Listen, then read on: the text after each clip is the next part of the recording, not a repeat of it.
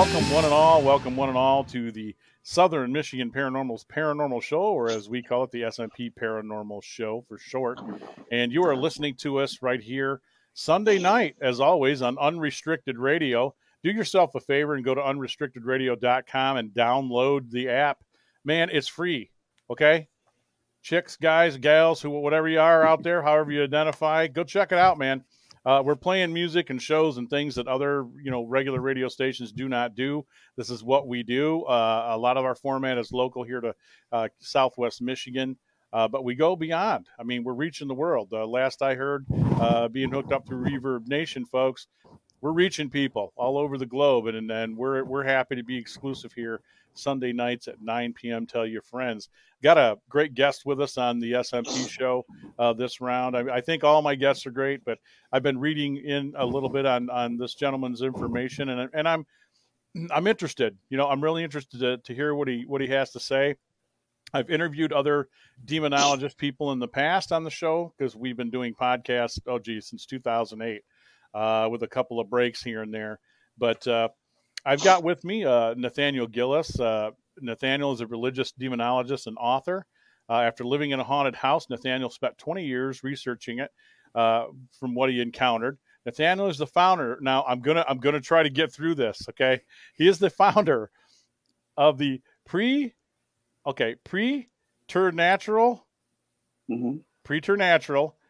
yes. epiphenomenal. Wow, say this You when you're got not it. drinking. Oh my God! Philosophy. I've been trying to take that out of my bio forever because even like sometimes it's my own bio and sometimes I stumble over it. I'm like, what was that? Well, we just call it the PEP. PEP Yeah, for short. that'll work. Nathaniel has sought to redefine the nature of haunting phenomena, which I think that's something that we're kind of doing. Shane and I are kind of doing a little bit with our group when we operate now. Ghosts and high strangeness. He's often quoted for his concept of the demonic. The reason they are playing by different rules is because they are playing a different game, and I couldn't agree more with some of the dark, I will say, entities that I've encountered. I won't say the D word because I don't think that I've yet to experience that. But Nathaniel, welcome to the SMP Paranormal Show. We're happy to have you. And, of course, co-host Shane Feek, our scientist engineer in the Southern Michigan Paranormals, and a podcast host of his own. Guys, welcome. Thank you. Thank you for having me. It's an honor to be here. I'm honored to have you. As I said, we've been on a roll with this, and I always want to give Michelle Freed, whether she likes it or not, a shout out because she's finding amazing lady, and she's finding great people. She's closer than you think. I mean, we're in Kalamazoo. She's over in Chicago. I won't give out her address. I won't give out your address, Michelle. I promise. But she's close. For a small donation, we'll think about it. Correct. Oh. That's a good way to raise money for charity. There we go. Sorry, Michelle. No, I'm kidding. No, but she does a great job, and you're just one of many, people that she's bringing to the table for us. And as I said, I'm really interested in what you have to tell us. There's another tag on here, Nathaniel, that you definitely wanted to talk about your research of the devil and demons. It also has this thing added to it, which really blew my mind, that you believe there's a connection to implants found in people who have been abducted by aliens or the soul hunter himself, the Molters. Okay. I mean, when you read stuff like that, you're like, damn, I got to hear what this guy has to say. Well, it's a very dark, very, very, very dark and sinister aspect of it. I know that wasn't one of the questions, but yeah, you're right. It's a very troubling phenomenon. And once we dive into it, you'll start to see that we've been lied to and hoodwinked. And so and one aspect of it, it's exciting. The other half of it, it's like, oh my God, this is apocalyptic. Right. Interesting. And the lied and hoodwink part, it's happened on so many different levels of different things. So it's not like that's an impossibility. You know what I'm saying? Right. I guess, we'll start out, I kind of read off, you living in a haunted house. Let's start from the beginning and how this started for you as a young person and where it went from there. Well, you know what? My parents moved into a haunted house when I was 8 years old. And so from the very first onset, the open house, even, that was when I encountered the entity. Originally, it had manifested to me as the full-bodied apparition of a 6-year-old girl. She had long flowing black hair. She looked like an angel, truthfully. She's beautiful. Oh my God, gorgeous little princess. She was pale in complexion. She was wearing a linen dress that looked to have been made during the turn of the century. And from that moment forward, we moved into the house, the entity would mutate. And by mutating, I mean that it would change. It would show up as a smoky apparition sometimes. It would kind of weave its way. There's my camera.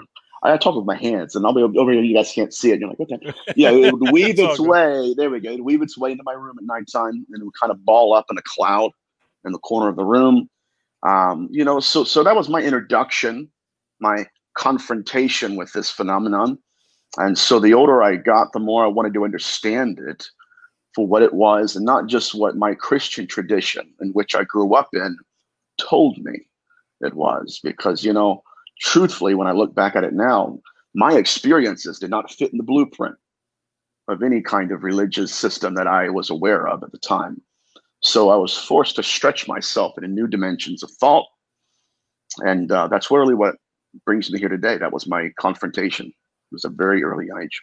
And I hear, so you said that she was a young girl with long hair. Beautiful. Was she one of the black-eyed children where she didn't have the pupils like normal?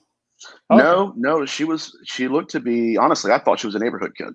That was my question to my father. I said, sure. I said, Dad, I said, evidently, maybe a neighborhood kid got in the house when the doors were unlocked. I had no idea, I had no frame of reference. But it mutated, it evolved into something that was very, very apocalyptic in the sense that it was traumatizing. I mean, whenever it would enter my room at night, it would make me feel like I was the smallest particle ever. It would just fill up everything. And, that's how I don't want to sound like Bane, where I was molded by the darkness or anything like that. But right. I very much was, encountering it at a young age. No, I don't think you're off mark by, I guess going in that direction, because these life events for many of us in paranormal, things happened to me when I was younger, and it molds you. It molds you into a certain way until you really embrace it. I took years to really kind of embrace this on a different level, but still, like you said, that stuff sticks with you, and you're to coin the phrase and use the term, you're kind of haunted by this stuff once it happens. And I love you bringing up the belief part of that too, because one of the bigger things we do in the paranormal, folks, is we strive to constantly leave our belief system over on the shelf, because I always feel, even when you're younger, for you to recognize that awful early, man, I respect that. Your maturity level was there. To understand that if I'm going to try to look into this and explain it, I can't have that, clouding my mind and directing my mind in certain directions. And unfortunately, a lot of cases I've worked, Shane, has come across this and things too, that, some people allow that to, what's the term I'm looking for here, Shane? I think it kind of contaminates the line of investigation in your thinking, and then you're not able to see anything but bad or evil in anything. Right, and everything's a demon. Everything's a demon. Yeah. Nonsense. When you guys know what I'm talking about, right? And we all know that doesn't happen until you get married. So, and the succubus arrives. Wait a minute. Yes. Well, I'm not saying that. Well, would be they start out that way. Yeah. And then they change. Yeah. It was such a unique time for me, and a lot of people, I did a lot of shows in the last 2 years. People always ask me, what was it like being alone during those moments? And it forced me to cope with it. I had to live with it. You know what I mean? I had to literally go to bed with it at night. I had to take a shower with its presence. It was a very strange reality. There was a period of time where I would have the same nightmare every night. It was black and white. And it was literally somebody, it was a young boy, not a young boy, maybe about mid-20, but he would always kill himself. He would put a gun in his mouth, pull the trigger. I would wake up with a cold sweat, and the entity would be in my room, and I couldn't see it, but I knew it was there.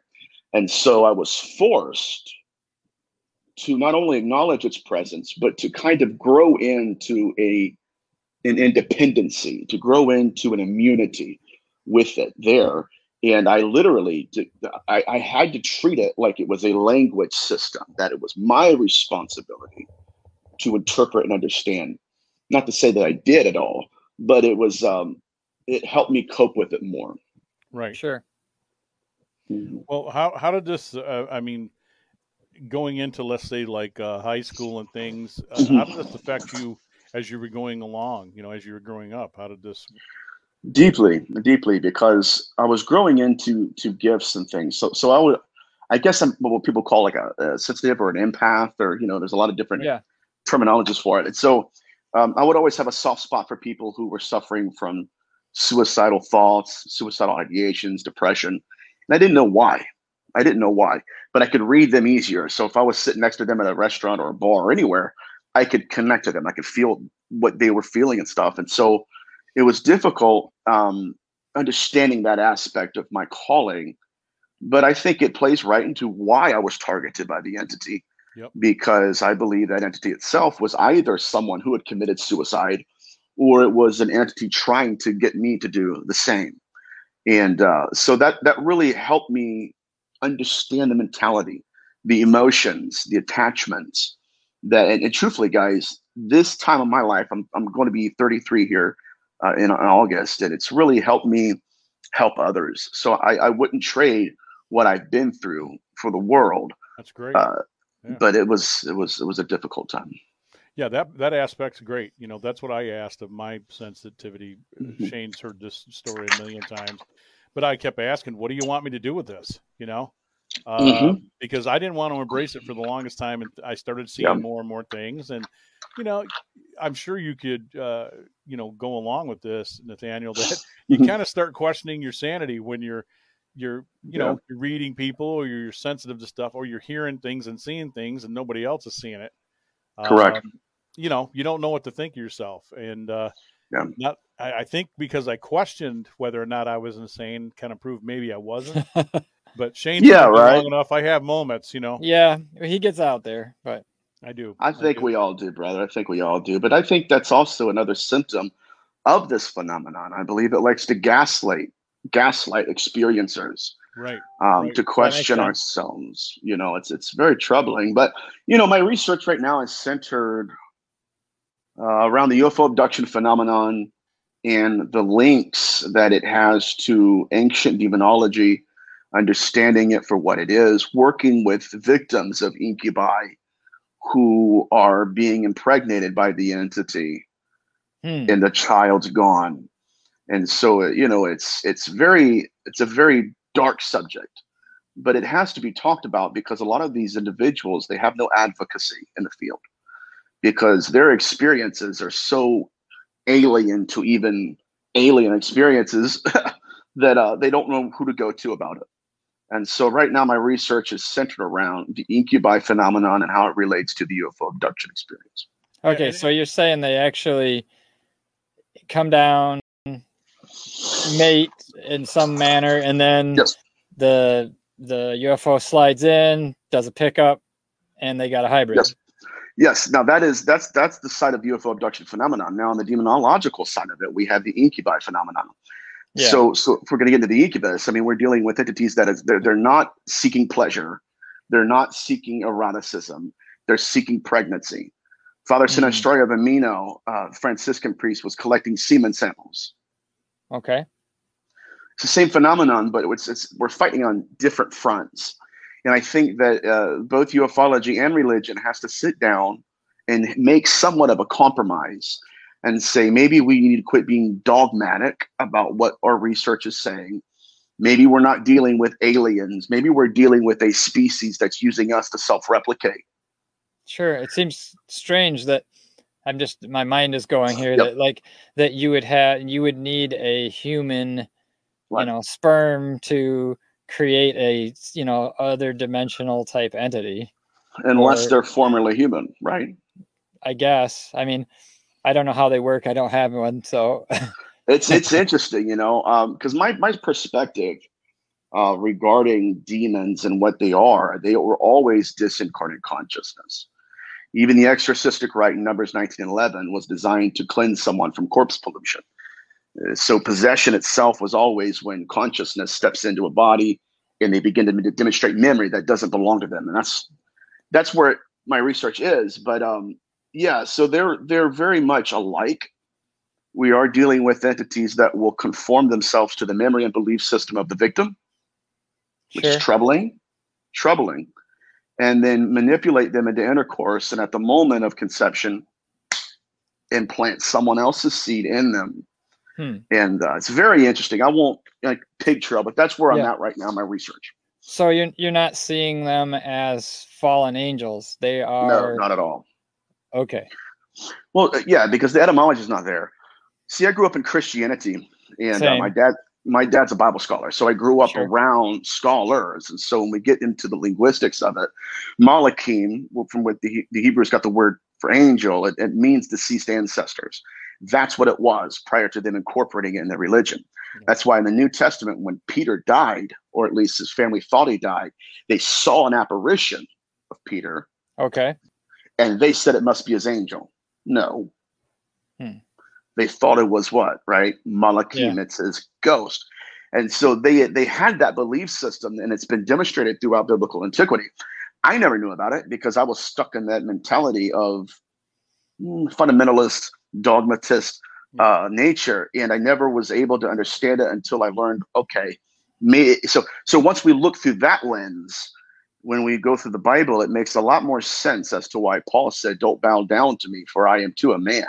And then John the Revelator bows down to an angel, and the angel says the very same thing. So I'll shut up, but it's fascinating. No, I don't want you to shut up. We're here to learn. That's why you're here. And I love the where you went with that, with the Jewish understanding too, because I have been going along in my own thought of mind, but that's exactly what a lot of, let's say, our guardian, if you believe in guardian angels, these may be family members or ancestors who are given this gift that they're able to watch over, guide. And I always ask people, I said, well, I'm not telling you that's exactly what it is because I have no damn clue. I haven't been to the other side. But to me, that would seem sensible. To me, it seems like it'd be a great thing. And how beautiful is that? Who would want to be able to watch over their family, see their great grandkids, and just kind of still be part? Because I believe in life after death. So, and I don't think it happens in certain ways or situations or restrained ways that everybody wants to believe, because everybody's generalizing that now. That's why all the TV shows are still popular again, because they all put it in that one lens. And I keep thinking, man, there's more to it than just this, And they'll make it so. I mean, like even the Catholic tradition saying that crosses, intimidate them. Well, let's look at Carmen Snedeker's case in the haunting of Connecticut. She said the entity wouldn't go into one room because I had a crucifix on the door frame. Next thing you know, the darn thing took the crucifix off the door frame.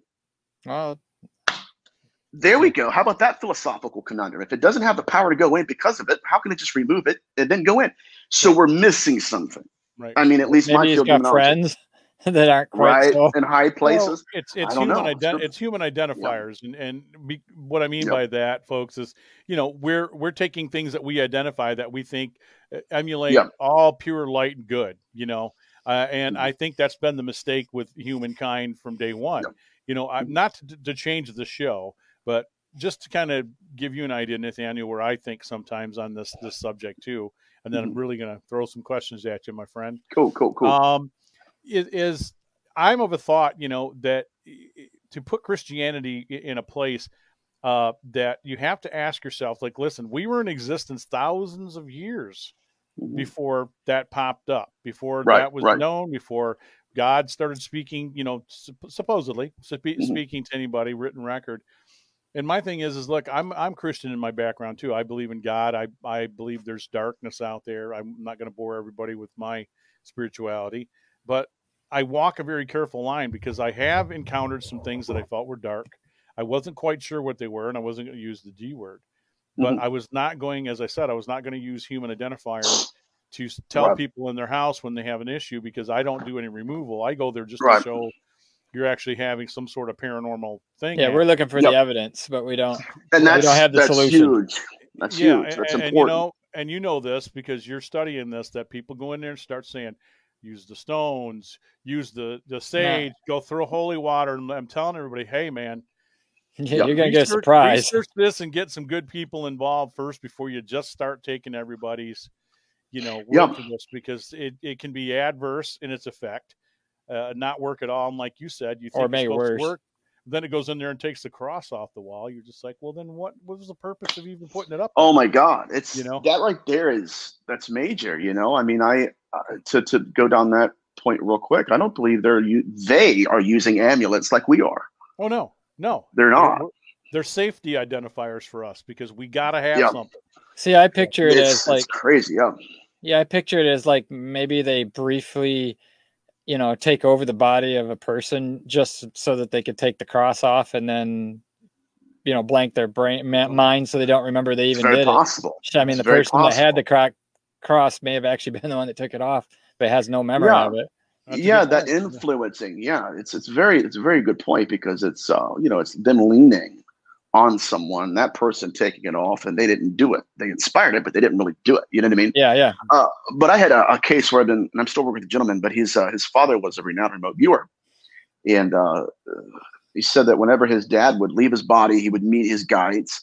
Then when he would come back into his body, they would carve amulets on his chest. I have pictures of them. Yeah. But the amulets they have on his chest, though, one was an Egyptian hieroglyph. This is very interesting because they're interreligious here. That's why I think that they're using amulets against us in a different way than we are using amulets against them.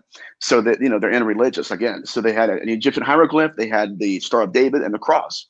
Now, those are completely exclusive religiously. You will not have a Jew going out there using the cross. I mean, you may if he's a Christian, but you won't have an Orthodox Jew like from Brooklyn doing that. Right. He doesn't believe in it. Likewise, you don't have a Christian going out there using the Star of David because it's a completely separate religion. And of course, you're not going to have an Egyptian coming out there using both of those, right?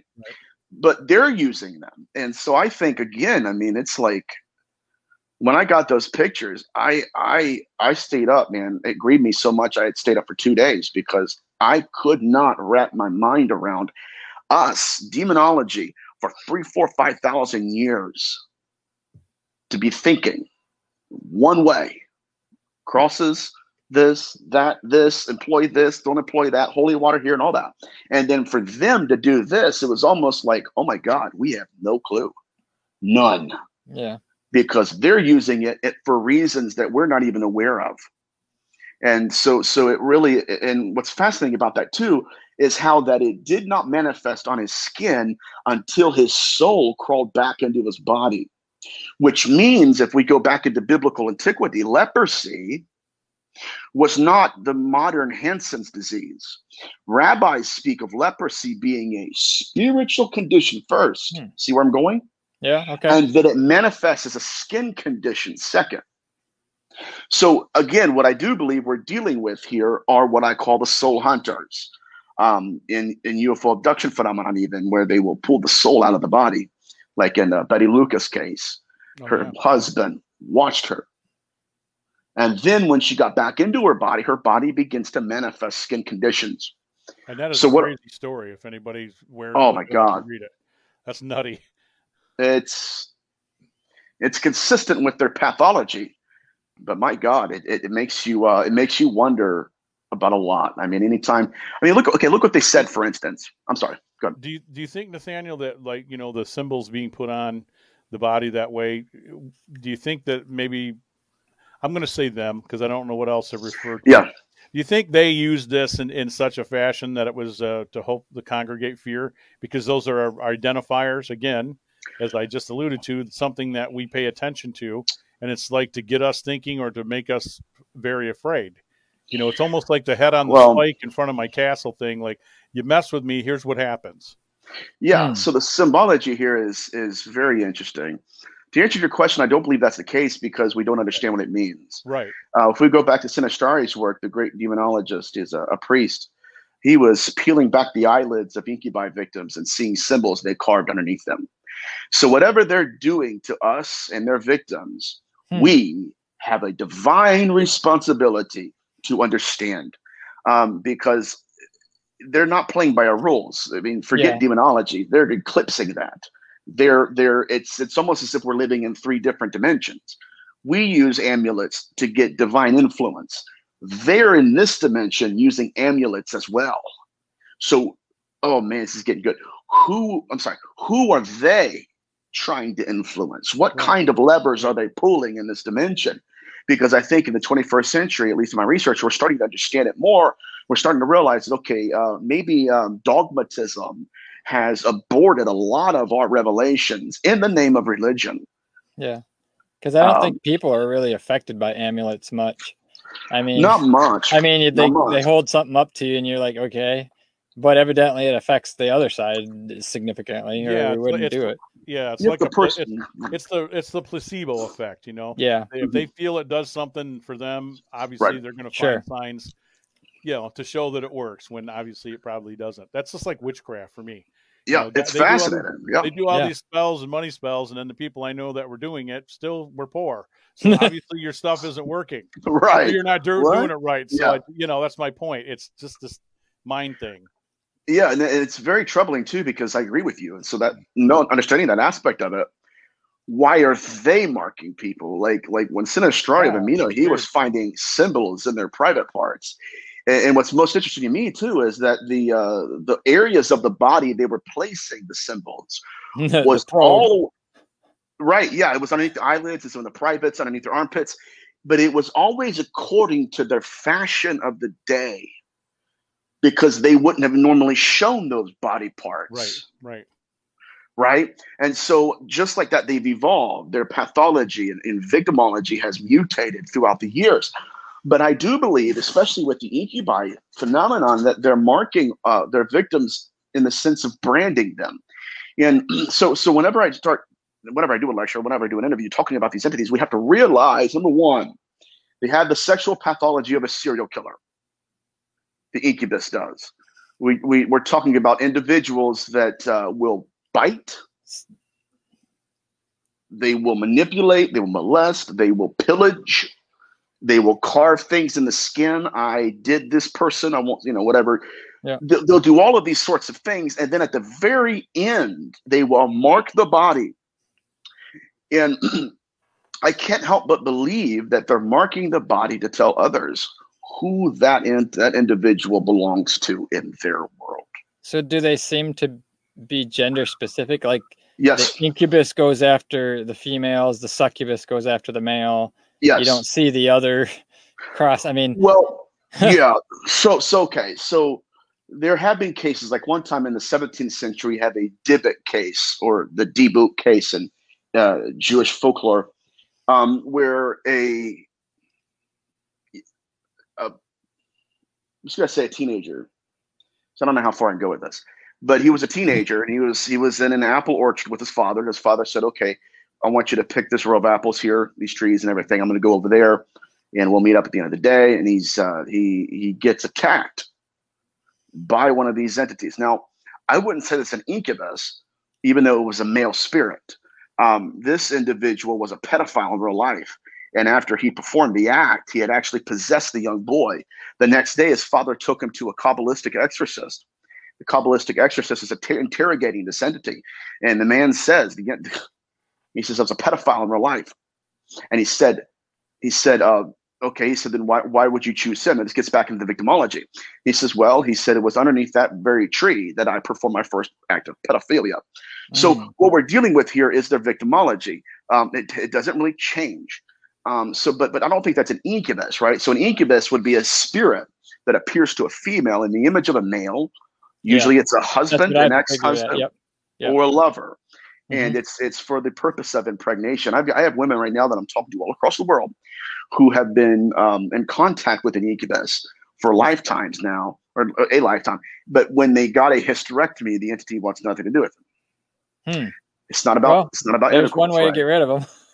There is. It's fascinating, but it falls right into the behavior pattern of the UFO abduction phenomenon. That's crazy. And I want to go back to something you said earlier. where there needs to be a voice, out here for the people going through this and this type of thing. I'm in agreement with that because it's still a very controversial type of thing. I mean, I know it is because you have so many people just in anything in the paranormal, whether it be cryptid, demonology, spirits, ghosts, doesn't matter. There's always the middle line and there's always the right and the left, or maybe some people in between. But I know this is a tough one. And as I said, I myself am not a particular believer in a lot of different things, but at the same time, again, I don't want to share stuff to try to always make, some of the interview about me, but encountering some of the dark things that I've encountered, I haven't had a true on demonic experience that I believe. Okay. But I will say I came up against something that was dark at two different locations. And like you, I had a reoccurring dream where this darkness, this evil was attacking me in a dream. And you're not going to tell me it wasn't real because I know damn well it was trying to get to me while I was sleeping. And so, long-windedly, where I'm going with this is that I'm glad people like you are doing what you believe in because, I think you're helping others. If there's anything you're doing in this work and you're out here helping other people, that's what it's about. And whether people believe it or not doesn't make it not exist. It's just like ghosts. People, I love Mark Twain saying that most people who don't believe in ghosts because they've never seen one. So, same thing with this. I'm not going to say I don't believe in demons. I'm skeptical still because as I've told people, I'm not trying to ask for bad things to happen to me, but I still need the experience in order to share the information and say, well, here's what I think now, because I've actually had this experience or I've had this run-in. Right. Sure. I just wanted to thank you, like I said, for you making that point that there still needs to be people like you out here who are operating in the light and you're doing what you think is right. And you're trying to help people who think they're having these experiences. And obviously there's something more than, just like you said, simplified spirituality or that one lens that we've all been kind of run into, even though it's different religions, they all kind of have that same stop sign when you get down the road. It's a good point. It's a good point, and these individuals need advocacy. They don't need to be told they're crazy. I mean, even if you get into the literature and the UFO abduction phenomenon, we're talking about people who are being pulled out, like women who are being told, like Dr. Carla Turner had an abductee who was told by Jesus, not the Hebrew rabbi Jesus, but the Swedish Presbyterian form of Jesus, right? Because that's what she in her mind imagined him to be. This gets very interesting. And so it manipulated her. It stepped into a role that she gave them. And then it held his hand out and said, all seed is mine. Really? So let's put that in perspective. If you have a son, what that entity is telling you, it's mine too. If you have a daughter, I got chills. That's what he was saying. Matter of fact, that same woman, this is what we're dealing with here, guys. It's going to get very dark, but we have to talk about it. The same woman, 2 months after that abduction, was pregnant. 4 months after the abduction, the baby dies in the womb. She's abducted again. They give her a hybrid, and she's crying her eyes out to Dr. Carla Turner.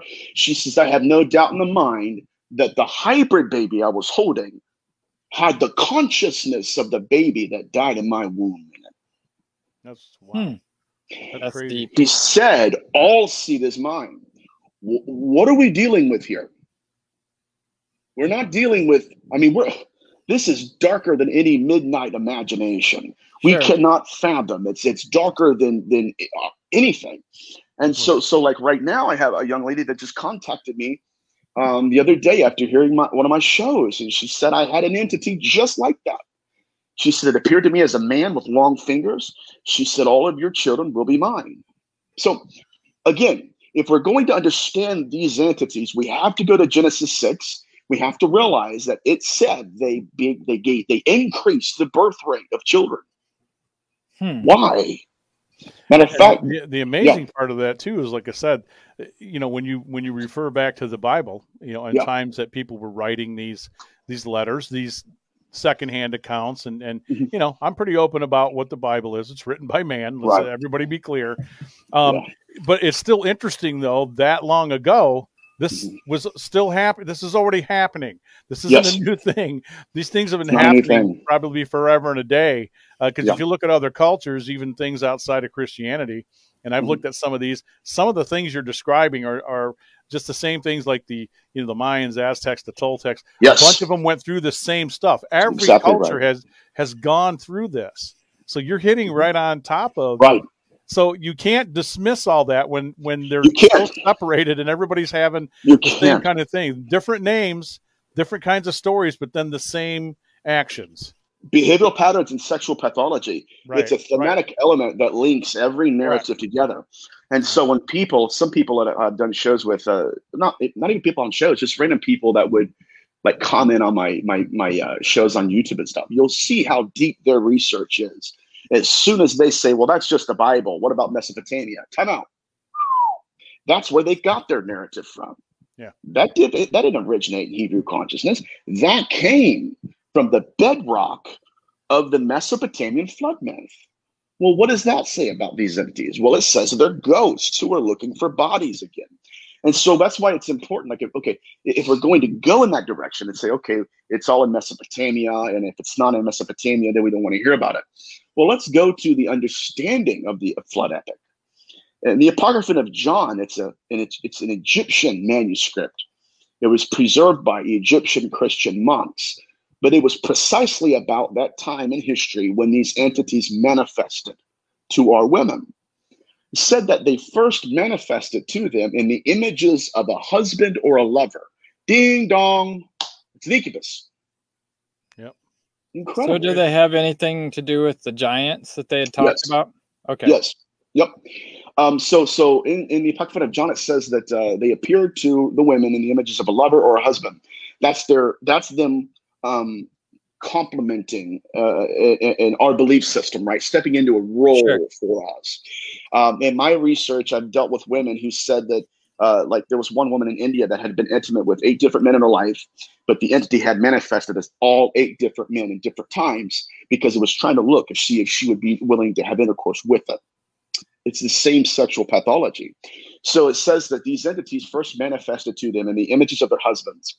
Then at the moment of conception, they stare deeply into the eyes of the female victim. That's a motif from the UFO abduction phenomenon. Then it said that they reversed their apparitions to what they really looked like. Now, the reason we need to understand why they did that is because in Mesopotamia, the Levant, everywhere in that part of the world, they had a belief. It was called an obstetric tradition. An obstetric is just a Fraser Crane word for fertility and childbearing. Here's why they did it. They believed that whatever man the woman was focused upon at the moment of conception, she will birth the material image of in her womb as a child. Why? Because we have apparitions that need bodies that look like them. Okay. They're disincarnate. That's why even if you get into the Dybbuk phenomenon in the 16th century, the word Dybbuk means the impregnating of the dead in the bodies of the living. It's the UFO abduction phenomenon.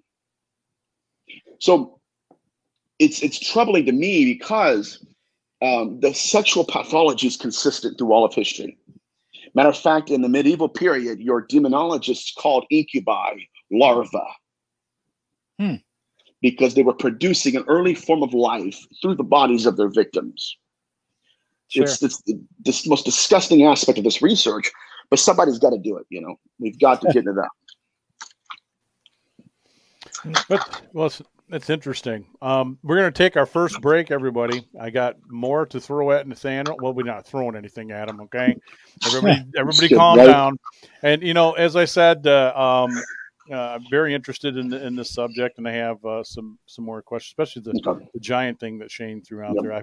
There's so many things connected to this. I'm going to try to work it all in. It's so everywhere, yeah. But I want to thank our sponsor, Henderson Castle, hendersoncastle.com. Our other sponsors, Gun Barrel. You see me wearing the hat here in the video. Gun Barrel Coffee. You've had the rest, drink the best. They're out of Batavia, Illinois, folks. Great guys. It's veteran-owned, veteran-run. They roast their own coffee there, and Brian and Sal will take very good care of you. Proceeds from sales from Gun Barrel Coffee, like other coffees do, that are themed like this, go to help veterans and many different veteran administrations to keep our veterans where they need to be. Also, as you see me wearing the shirt, they're not an official sponsor, but we are in talks. So Till Valhalla is a great project that also I wear the bracelet 22 a day. Unfortunately, we're losing 22 vets a day to suicide. That is a crazy astronomical amount. And, go over there, give them a look, get a couple of shirts. They've got great themed shirts, colors, sizes for everybody. And it does some good. It just doesn't go to, stop the suicides. It's also supporting the families, the children, and there's a lot of different things connected to that. It's kind of like along the lines, I know that they do a lot of work with Gary Sinise and what he does with veterans as well. So we're going to be back after this. Stay tuned. When you were here before, you couldn't look you in the eye. You're just like an angel. Your skin makes me cry. You float like a feather in a beautiful world. I wish I was special. You're so very special, but I'm a creep.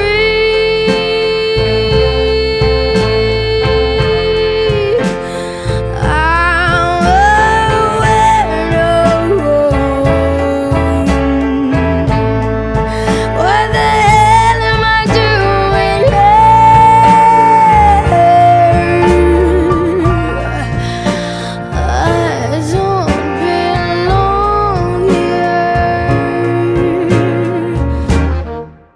I don't I don't care if it hurts. I wanna have control.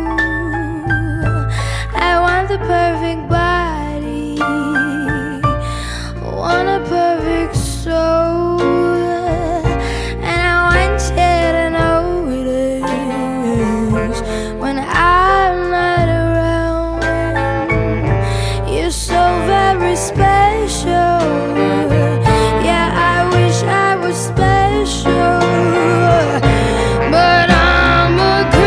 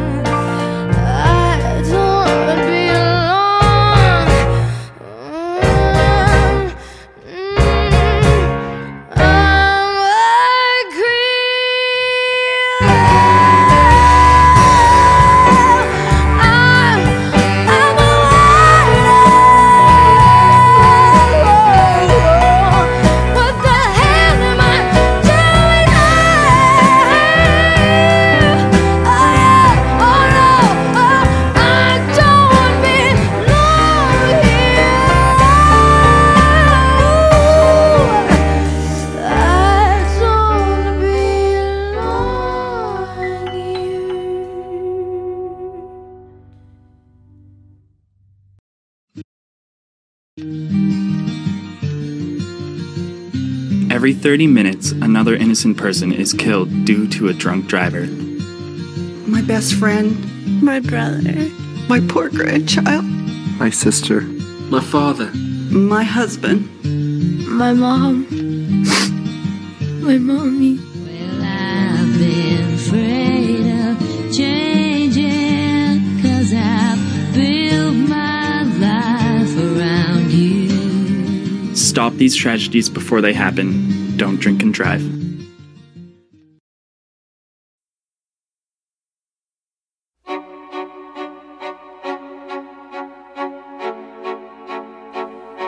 If you have ghosts, you have everything. If you have ghosts, you have everything. You can say anything you want, and you can do anything you want to do. If you have ghosts, you have everything. One never does that. One never does that. You can call it surprise, there it is, and a part of it is me. One never does that. In the night, I am real. In the night, I am real. The moon to the left is a part of my thoughts, and a part of me is me. Wherever is the wind in the night, I am real.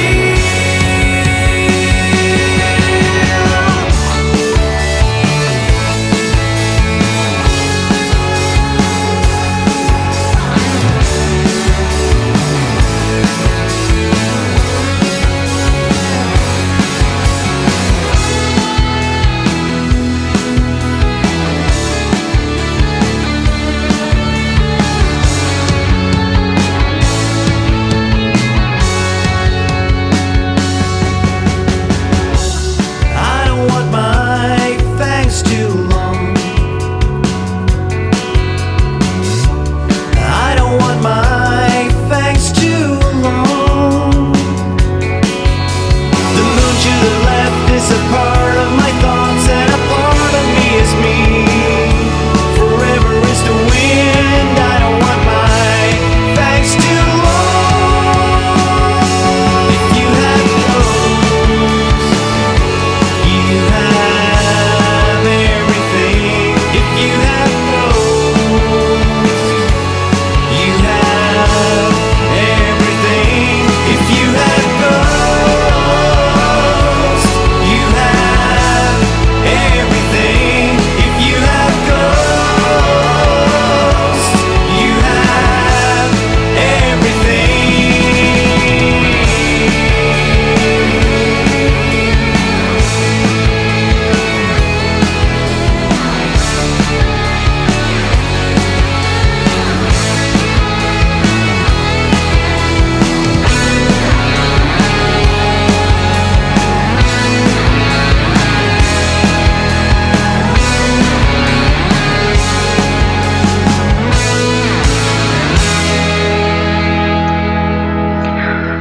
All right.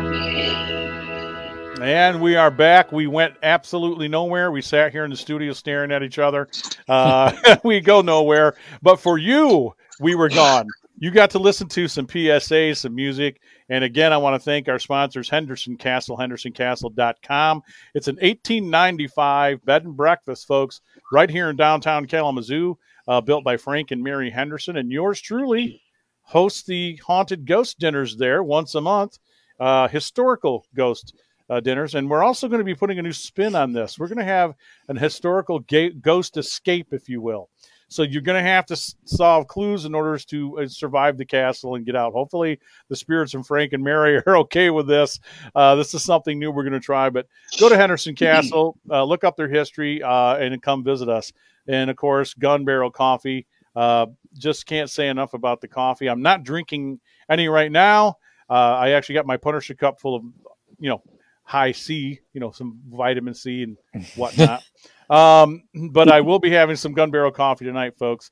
And we got Nathaniel J. Gillis with us, and he's a demonologist and a researcher. He probably wears many hats. I really am loving the hat that he's wearing tonight.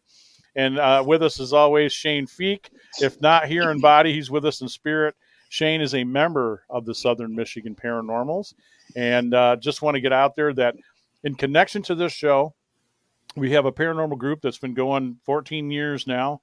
It's the Southern Michigan Paranormals. Look us up on Facebook, and you can see some interesting things, and we post a lot of stuff. Shane has designed some engineering things to use when we do some ghost hunting now, and I'm going to feature him on a show very soon, and we're going to talk about that device. But let's get back to Nathaniel, because, and Nathaniel, don't be afraid to, when you say how far can we go with this, we're under no restriction here. Okay. If you got to get the word out and you got to use words and you got to, use them. Use them. This is an adult. I didn't know, sometimes so other shows are different. You're safe, so my friend. Let me just jump right into this. I know we've blanketed a lot before we kind of did the steps, but I'm okay with that. You covered a lot of stuff. What up to the date? Now, I get asked this about paranormal cases. What's our scariest? What has been your most intense situation, your most intense case? It's a murder case, and I didn't even know it was a murder case till I got there. The lady had the sister. Okay, it was a family murder. The mother was murdered by the daughter and her friend. Oh, geez. And one night I was out to dinner, and I just get a message on Facebook. And it just said, hey, listen, could you come to our house and say a prayer? Our family's really going through something. And so it's funny because my dad's a pastor of a church. And I thought she probably thought I was my dad. So I thought, well, I didn't know what to think, honestly. So I just said, okay, what's been going on, because I'm a paranormal guy. So I'm automatically thinking like, okay, this is a paranormal case. She wasn't coming to me for that. She, they just had a murder in the house and they needed prayer. So next thing I know, she's like, oh, by the way, there is an entity in our house. We've been seeing shadow figures prior to the murder and afterwards. And I was actually talking to the sister of the husband. So the wife had died. He was disabled. And so I'm talking to the sister that was in town to help the family grieve and kind of take care of her brother while he had surgery and everything because he was also stabbed. So I didn't know what had happened until I got there. But when I got in there, I noticed that there was a piece of carpet they had cut out on the floor. And I'm talking to the husband, and the husband said that, he said, my daughter has always been a good kid. She's been very obedient. Never had any issues with her. He said, but there was a time in her life where she began to separate herself from the family, and she was like a recluse in a room. And I said, okay. And she said she began to hang out with this 15-year-old who was like a foot taller than she was, and a very independent girl. This other girl was. And he said, I set my daughter down one day, and I said, I don't think that this girl you've been hanging with is a good influence on you. I see things changing in you, the way you're respecting us, and just the way you've been like a recluse and basically been staying away from your family. And she said, I don't want you to hang out with her anymore. She goes, okay, fine. So he said a month goes by. He said, one night, me and my wife were watching television. It's like 2 a.m. And he said, I look out the window because I noticed something moving.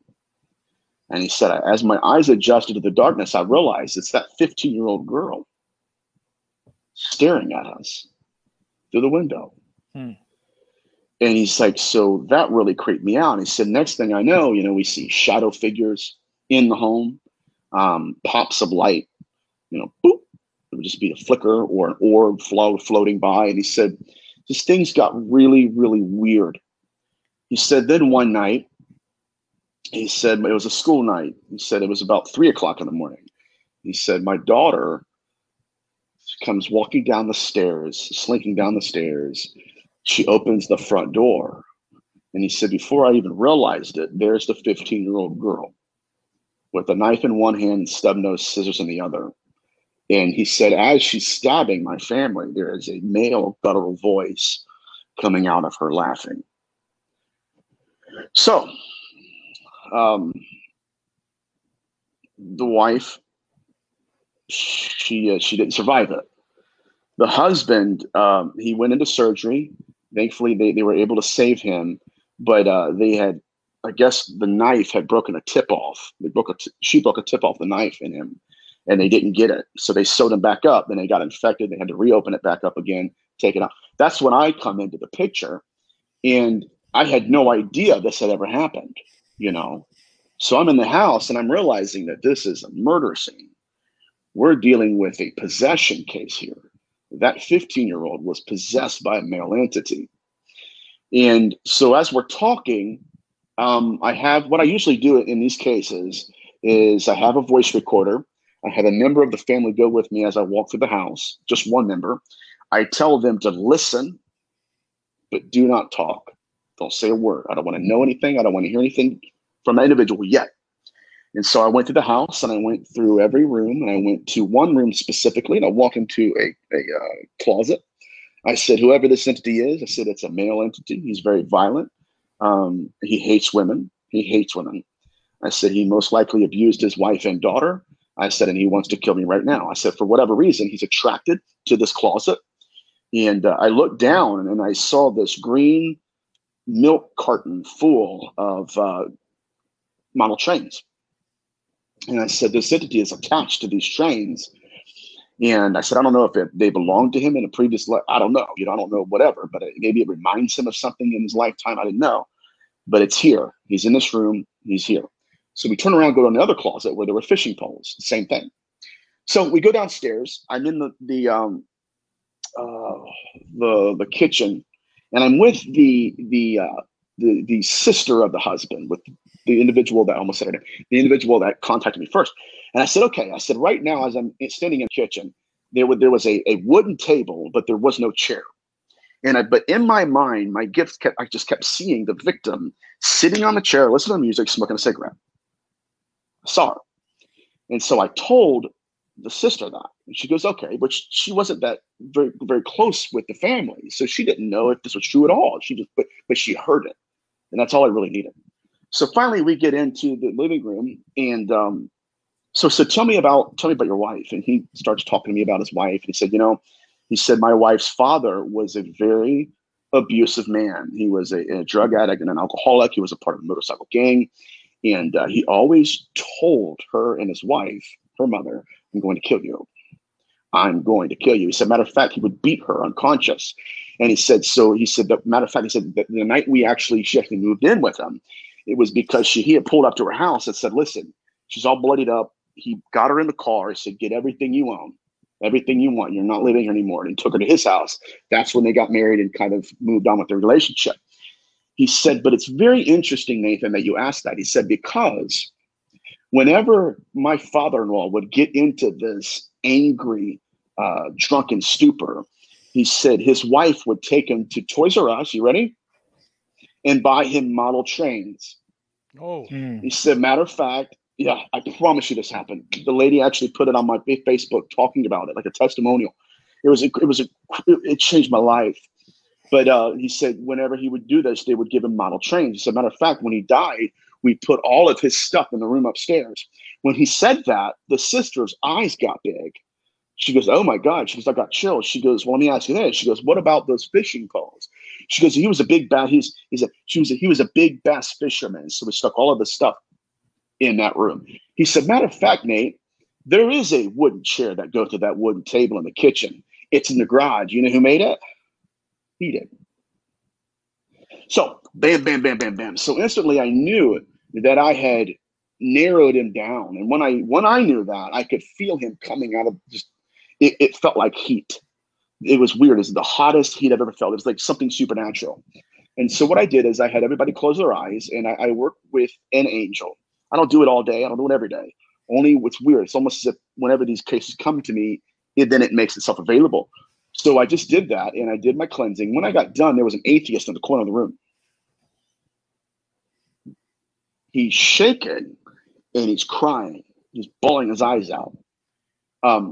There was a darkness. It's almost like, you know how you have those light flip switches where you just slowly move them up? It's not one of those things like that. You can just it did that. The darkness, you could see it leaving. Now, this gets better. Not better. It's pretty good. Oh my God. I promise you. 2 weeks later, Charlie, the best friend, calls me. He actually called the sister because he didn't have my number. Sister called me. Said, this guy wants to talk to you, and he wasn't sure if you were willing to talk to him because originally he had straight up told me, I don't believe in what you're doing. I don't believe in anything. I don't believe in spirits. I don't even know why you're here. I'm only here to support my best friend. So do what we're going to do. Basically is what he said.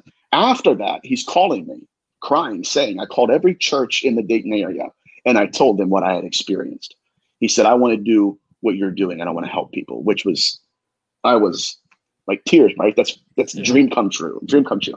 Okay, 2 months later, I'm at the same restaurant I got the original message from and at. Same restaurant, same chair. Okay? There's a couple that sits next to me. And I'm always reading. When I'm alone. If I'm out with people, I won't, obviously. I'm reading. There's the husband sitting next to me, and she's on the other side of the husband. She leans over. She goes, what are you reading? And I'm reading books about demonology and my, ancient Near East stuff. And I explain it to her. What do you do? I explain it to her. She goes, I've heard of you. I said, no, you haven't. Whatever. Yeah, I have. She said, and I know everything that you do. She said, matter of fact, you went to a house in Dayton, Ohio a few months back, and she listed everything that happened. She said, no, I can't tell you why I know that. She said, but I do know that. So finally, about 45 minutes later, she comes out and says, I am the social worker that's working with both of the minors.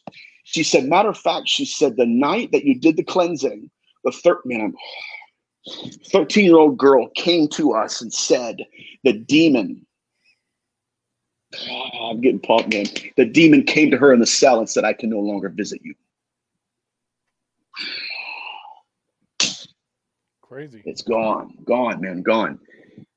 All right, I don't get worked up. It always makes me emotional because it's like, it had no authority, authority anymore. You invest so much yourself into this, of course you're going to get emotional, man. That was the most powerful. I mean, not just the manifestation of it, but if we look at the aspect of possession, it could not open its own door. It had to have the 13-year-old. But the 13-year-old was not prone to murder, so it had to have the 15-year-old to murder. So it is actually manipulating both sides of them so it could have an entrance into the home. But that is, by far, that is the most impactful case I've ever had.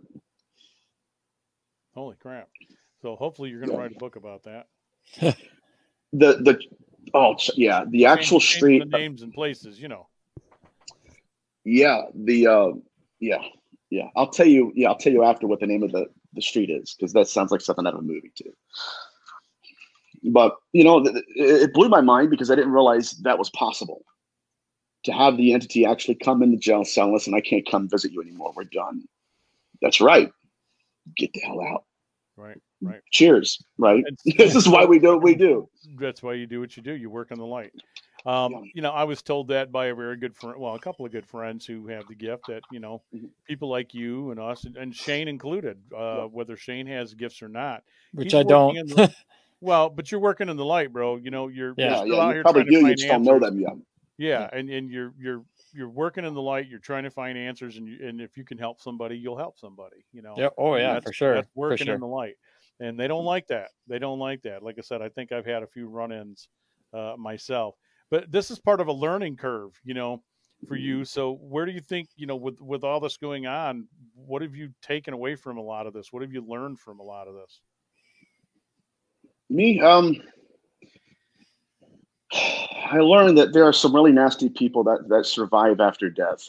Mm-hmm. Just like that case in the 17th century, his sexual pathology didn't change. In the 16th century, again, the debug phenomenon, we have entities that lived and died who were rapists, and they still raped. So what we have to do, at least as researchers, if the dogmatism no longer has anything to offer, the data does. And the sad thing is, in order for us to understand the data, we have to read all of the dogma too. So we have to really just remove all of the other pieces to it. But these cases of possession, number one, we need to realize that memory exists outside of the body. Consciousness is present outside of the body. And there are a lot of times when people will murder that they're actually manifesting someone else's value system, someone else's morality, and someone else's memory. Jeffrey Dahmer, his favorite movie is The Exorcist. He would go into trances and actually perform necromantic rituals, but he knew nothing about ancient necromancy. So what we're dealing with are forms of not just possession, but the commandeering of consciousness by other entities. And I do believe that in their morality, they believe these people are often sacrifices, no different than 3,000 years ago when we would sacrifice babies, not us, but other people would. Right. And so their morality is different than ours, way different. And I think that's the most troubling part about it. Would you put this on a scale of, which I would think that, I won't say rare, but it's on a scale of rarity. It's not with every case, because I know you're not telling everybody, because I know some people are just evil, bad people, and that's just what they are. There's no influence other than they're sick in the head.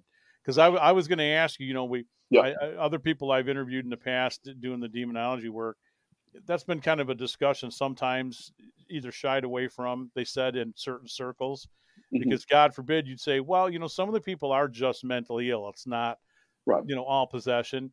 But then I asked, one time and said, well, what would you think? What would be a percentage doing this work that you've done so far? How many people are misdiagnosed that we think, well, they're schizophrenic and, maybe they're mentally ill when actually there's somebody else pushing the buttons, Exactly right. And how do you prove that? How do you prove it? Yeah. Well, I think when we're looking, here's how I would prove it. I would look at the ritualistic nature of the possession. So when we're looking at behavioral patterns, I'm looking at behavioral patterns that I know to exist, especially with the Molters. The Molters, their behavioral patterns are exactly the same throughout centuries and millennia. It's very the same. Here we go. We're going to implant seeds, someone else's, maybe from a recently deceased man. We don't know. They've been doing that too. But, so that's one way I would look at it. But when we're dealing with the difference between possession and someone who's mentally ill, we need to be looking at ritualistic memories. So if you have one or two cases where they're doing the same thing at the end of a murder, boom, boom, boom, boom, boom, and then they come out of a trance and they don't know what the heck just happened, we would call that possession. But we need to realize, again, it's memory and motion. Someone is stepping into their skin, wearing them, accomplishing what they want to accomplish, and then leaving. And how do I know that? It's because we have a lot of serial killers. How about the Zodiac killer? Took us 50 years to crack his code just to realize in his mentality, he was killing people to make slaves in the afterlife. Where'd he get that knowledge from? Yeah. Why would he even think about that? Why would he even thinking that? Yeah. Why would he be thinking that? Yeah. So, right. Yeah, it's a fascinating aspect of my research, but not mine, but the research itself. So let's deal with what a real demon would be. I don't think they're horns and hooves at all. Sorry, not really. Sorry, it's not there. Sure, they will play that role because, again, they'll play into any role that we give them to step into it. It's just like somebody saying, well, you don't know, once you know the name of the demon, you have total authority of it. Then why would they give you his real name? Right. If we know that, they know that. Right. I mean, it's, a lot of the stuff it should be common sense. But if you really want to talk about what a demon is, you're dealing with an entity who would be someone like Arthur Shawcross or a serial killer who has an IQ of 160. He's calm and collected. He knows how to victimize you. He can read your thoughts. He can manipulate you. My God, guys. Paulino. I don't know if you ever heard of Paulino from New England. Yeah, he had an entity when he was in seminary who looked right at him and said, I was there when your father killed himself. Yeah. So we're dealing with entities who have a different morality. They're cold and calculated. They're calm. They're systematic. and predatory, and they know enough about us to put us in the position of just feeling like no one is on our side. Yeah, I mean, having a brain fart, but the gentleman out of Chicago that built the House of Horrors was taking victims from the World's Fair. H.H. Holmes. H.H. Holmes. I mean, come on, man. I mean, if I was going to say there was ever a case for not just straight up evil, but some sort of possession, I mean, the stuff that he did to people, and that's not even they think now that's not even touching the tip of the iceberg. He may have, murdered thousands. We just don't know. Soul hunters. They're soul hunters. Crazy. Yeah. So if we're going to get back into let's get back to.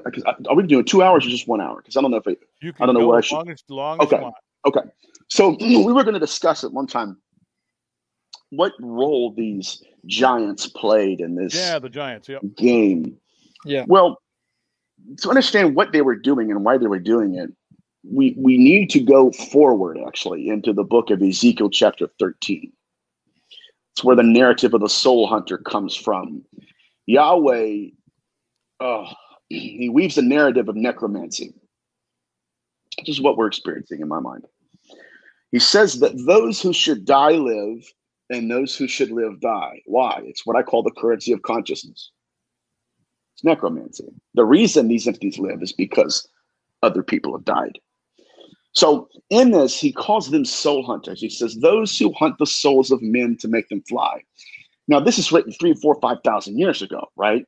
So what is the soul that he's referring to? What is that exactly? In order to know that, we have to go into Egyptology, Mesopotamia, and we need to look at the Ba'a soul. The Ba'a soul was depicted as a bird-like spirit that fled the body, flew out of the body at the moment of death. It really originated in what's called the Atrahasis epic. The Atrahasis epic, and this is a lot of information, but this gets very interesting, basically describes how the soul of a man is made of the flesh of a god. The soul. This is why I believe, as the soul hunters, they're pulling souls out of bodies. Because if that book was written today, we would say that's the UFO abduction phenomenon. And if it wasn't for actual experiencers like Betty Luca, like Lisa in the book Taken from Dr. Cole, if it wasn't for these experiencers coming out and telling their stories, we would have no context for it. So these soul hunters, what they would do is they would induce their victims into a sleep state. Hello, UFO abduction. Then they would separate the soul from the body. Hello, UFO abduction. Then they would go to the skin and they would cut a piece of the flesh out. Now, in my research, I didn't understand what they were doing until I got a hold of a book called The Red Fez by James Frazier. He's an anthropologist. This all plays into UFO abduction and possession and everything. So what we're dealing with are souls that need bodies, period. Okay. And I'm not saying that's the whole of the UFO abduction thing. I'm saying that these motors, that's the behavioral pattern they're operating in. So James Frazier comes out and says that they're in antiquity, there was what's called a social skin, the body. And that when you would have warriors, which is what the Nephilim were, right? They're warriors, the Gibborim in Hebrew.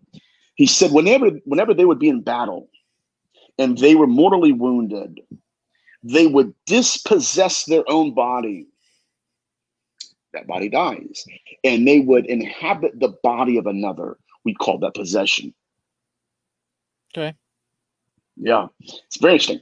So what would be the role of self-replicating through us?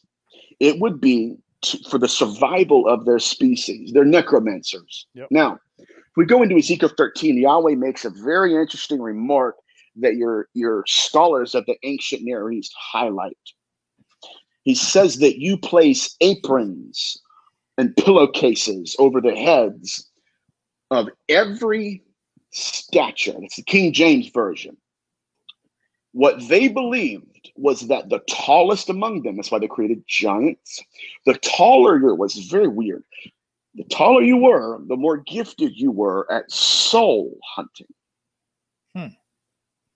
Very unique. I haven't done enough research on that because I'm trying to figure out where the hell that comes from, because that's a very weird, right? Yeah. What's going on here? Let's get back to a ghost. Do you know the earliest depictions of a ghost? Let's go back. Okay, let's go to let's say some of the oldest Halloween pictures. What were they doing? Running around with cutting a hole. Yeah, sheets, Pillowcases, and sheets. Yep. Same concept here. But the currency of consciousness cannot be more evident. See, the reason these entities were living is because they were killing. So there was a necromantic species that's present. That's why when you have the Nephilim, you strip it of all the vowels, because the time that book was written, it was Paleo-Hebrew, no vowels. You had the Hebrew word for abortion, not just like a baby that dies is really what it means. Dies. Same thing. Say all seed's mine. Remember what he said? All seed is mine. So we're dealing with an apocalyptic of species that is self-replicating to survive. And I believe that's why they're placing, it's almost like they're tempting.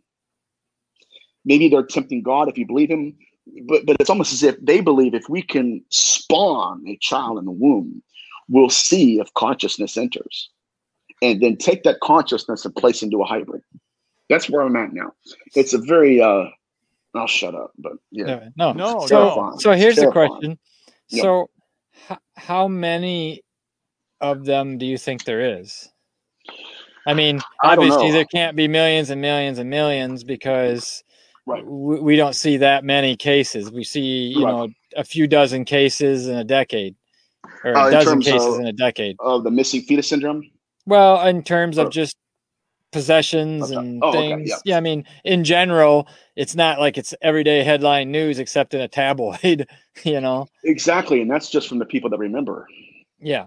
So I was just trying to get some feel for, I mean, are there millions of these, or are there just a few hundred over the whole earth? I don't know, honestly, because first of all, we don't have demons until we have death. We do not have the Nephilim until we have death. Sure, okay. It's possible. Here's what I think they're doing.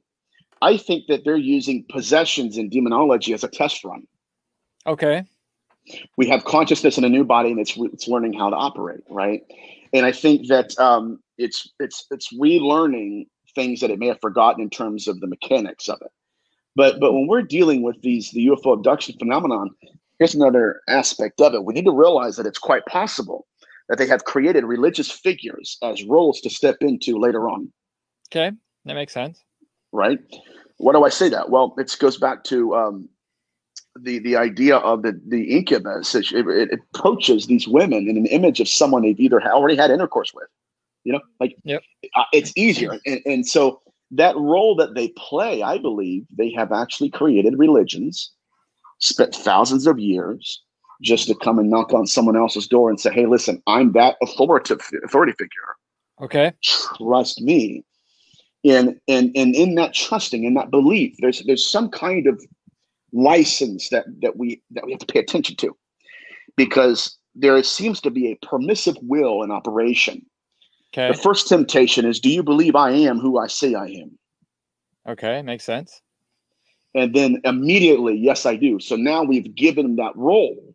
Then they step into it to fulfillment, which would be intercourse. So basically, if you deny them at first, they have no power to do anything.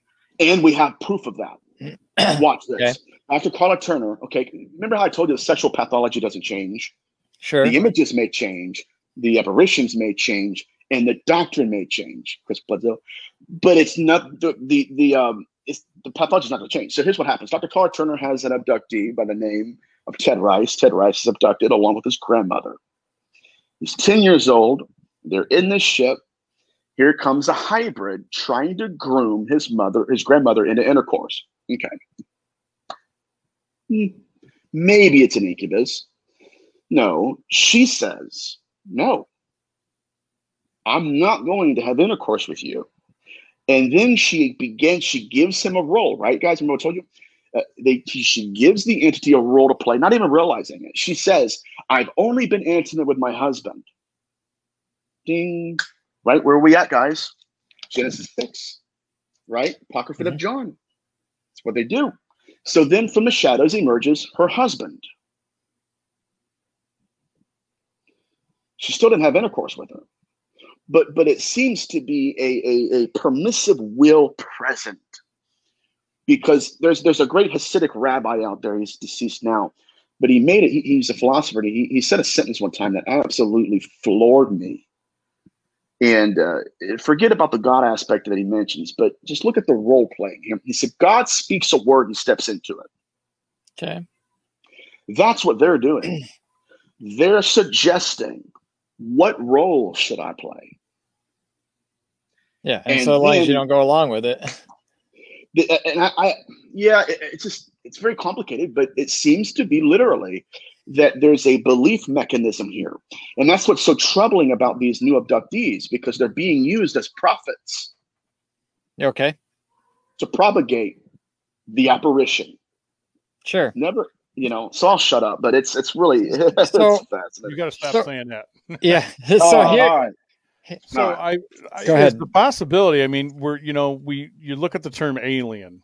Alien doesn't always have to be extraterrestrial. I just folks who are listening kind of get that. Some may understand that, some don't. To me, what a lot of this has sounded like over the centuries is parallel beings. Now we've assigned this spirituality and this mysticism to these things because we're quoting Bible and we're looking at even the word demons. Everybody's got to remember this is word usage, because we had no other way at the time to describe these things that we're encountering. So the D word has stuck, but there were other cultures that used different terms, different words. But I'm a guy, like I said, that listening to you and trying to really and take in all of it, because I listen to so many different people who have so many different ideas and, as I said, opinions, who work in the same field. I myself really steer towards parallel beings and beings that, like you said, there's obviously a reason that they're doing this stuff. Yes. And what would they want? With creating hybrids with humans. Well, there's certain aspects that we have they may not have. You've explored some of those reasons, so I kind of get that. I think putting a connection with parallel existence in a lot of things that happen out here in the paranormal needs to be looked at a lot closer. We try to separate a lot of these different things, but as we're finding, as we go further and further into this, and there's very well known names rather out here in the industry. I'm not going to name drop because you probably know a lot of them too.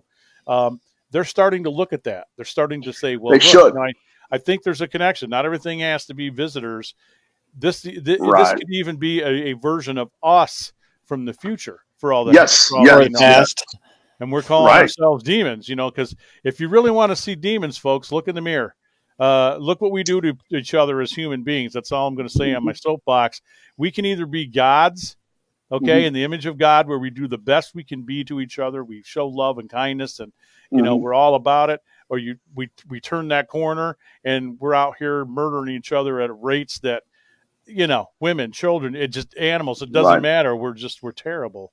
I don't know if that makes any sense to everybody, but I think there's a connection there too. I think we're connected a little closer to this whole process, like you're telling. Nathaniel, than we realize, and I think we should listen. Some of the stuff sounds far out. I get it. What some people are probably thinking on, listening or on the other end of this. Sure it does. Sure it does. Yep. But man, you got to open your minds up to this stuff. I'm telling you, because you've experienced things. I've experienced things. I can't even begin to give people an answer for some of the things I've seen and been through. And I'm sure you feel the same way sometimes. Yep. You built a fence over there, Shane? What are you doing? Oh, the stupid cat. It's like, ding! That was my wedding ring bump the side of the table. I thought like it was a piano or something. I was like, okay, cool. Yeah. Give it this little background music. Hopefully everybody was hearing that. That's what I want to hear. Yeah. You're right, though, man. You're right. I mean, and I know some of the authors and researchers that we both know who they are. The thing is, if in fact they do turn out to be interdimensional, that's one closer to the afterlife, one step, rather, closer Sure. to the afterlife. When you have someone who lived a life in a small room and they die and they go into a bigger room, that's what's happened in Genesis 6, and they were reborn back into this world. We got a problem. But the real scary question here is, what are we going to do as a species if and when we realize that they're not from, another planet? Right. Because we do have them telling us they are. Yeah. So we would, absolutely. we would have to admit the fact that they're dishonest, which anybody who's familiar with UFO abduction literature, Dr. Carla Turner just screamed it from the mountaintops, basically set her hair on fire, telling everybody that, listen, they're constant liars, they're deceivers. Genesis and Ezekiel 13, Yahweh calls them false prophets. And again, if we look at their pathology, they will prophesy stuff that will not happen. Just won't. And some of the things you're throwing out, I've heard some of these, these authors, guests, and people researching that, on Coast to Coast with George, and even in the past with Art when he was still alive. So this is a thing that people have been looking at for a long time. And whenever those are on, I listen, just like I'm listening to you. I listen very intently. I don't want to throw out, well, where's your proof? Can you prove this to me? Right. I don't want to be that guy, because I really don't. I'm not looking at it from this point of view, from the interview, or as a layman. You're touching on a lot of things that spiritually for me seem to make sense, because again, I hope I'm wrong. I hope I'm wrong. Well, I think that you're touching on some things that seem to be right, because you and other even medical, professionals and psychologists too have started to question some things, and they, there are some good people out there that are looking outside the standard box, and in order to do that, they really have to open their minds up to this type of stuff. I was going to ask you too, I know you researching this for years and years and doing what you're doing at this point, that as well as I do, that there's always a big portion of the psyche that's involved with any of these things that come your way, just like they do me. And how do you discern that or separate that rather in a way that when you're getting something that's actual, or somebody's having issues and they're thinking they're having the stuff? How do you? Well, that's a good question, because it's a very good question, because I deal a lot with families, like couples who are experiencing an incubus, and I really have to understand, right? Is this something else going on? Are they just having marital issues and they're blaming it on all that stuff? Sure, it's a very, very good question. So, if it's a woman that's coming to me alone, I always get the husband involved, always. Oh yeah, smart. Yeah, right. I mean, that's and professional. I don't. Yeah, it's So I've had people that have come to me who were disingenuous. I had one individual, it wasn't an incubus case, but the woman wanted me to cast the devil out of her son, and I said, well, I'm going to ask you a couple of questions, and I said they're going to be very pointed. I said, but the earliest demonologists were physicians, so I'm kind of neutral on everything in terms of you can share things with me that I have to know, because I'm not going to go in here blinded. Like sometimes I want to, but there's some cases where I just want to know more before I, this. And she said, so have you ever had a history of suicide in your family? Because her son was possessed. She said, no. So I'm on the phone with her, and I said, okay. I said, then who am I? This is crazy. Okay. But I said, I am sitting on your couch right now in your house. And I said, I see a male apparition walking into your room at night. Who is it? I said, because you're lying to me. I promise you this happened. She freaked out. She goes, well, it was my son who was sitting on the couch where you're at. Yeah, I know. Okay, fine. She said, and it was my deceased husband that you saw walking into my room. Don't lie to me. You can lie to people, but like when I take time out of my night, you're involving yourself with somebody who is here for a reason. This is my calling. It's my life's calling. And I have been given certain things where I can use them and employ to know, right? Just to see if what you're telling me is real. So I said, okay, so that was who was on the couch. She said, yes. She said, that's who you're talking about. My husband. I said, okay, is it David? She said, yes, it is David. And she said he committed suicide. That's when I realized, because if, I understand people, you're never going to have somebody who really needs help. Really, like I'm talking because I've had these people. Oh my God, I need help. Just I'll do whatever. I'll pay for gas or whatever. I need help. They're not going to come to you and lie their ass off about everything. Just everything, right? Oh, oh no, just lie. But believe in this one thing. I said, okay. And I didn't end up helping them because their son wasn't possessed. Actually, he had an attachment. You ready for this? It's very interesting. I asked him, I said, I'm going to drive an hour and a half. And I said, I don't mind doing this, right? I want to help you. I said, only if you promise me that when I get there, you'll let me. Because it's an hour and a half. Yeah. Mm-hmm. One way. He said, well, I don't know. I said, why? He said, because this spirit tells me things about people that I wouldn't otherwise know. And I said, well, then here's the question.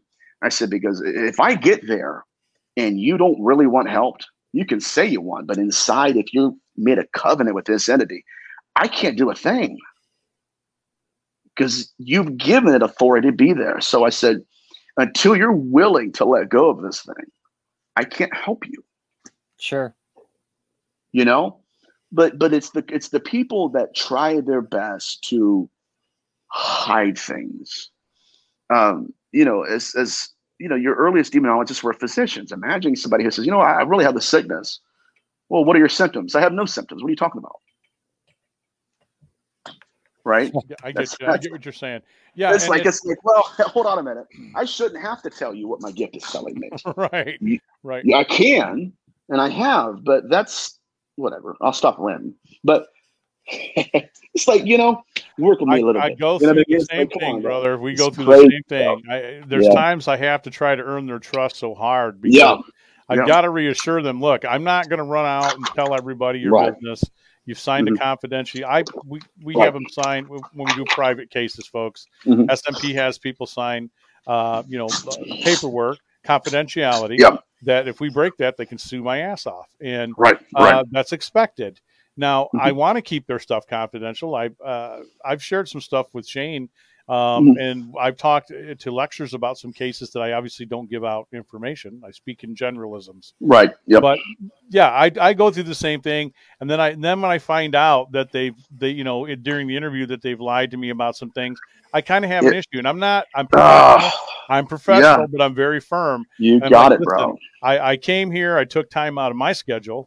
Like you said, cost you money, most likely. Right. And folks, if there's any of you operating out here, you're doing a group, you're listening to the podcast right now, stand your ground on that. There's nothing wrong with insisting that people do not waste your time, because if you're there to offer real help, then there's somebody else who could have had that help.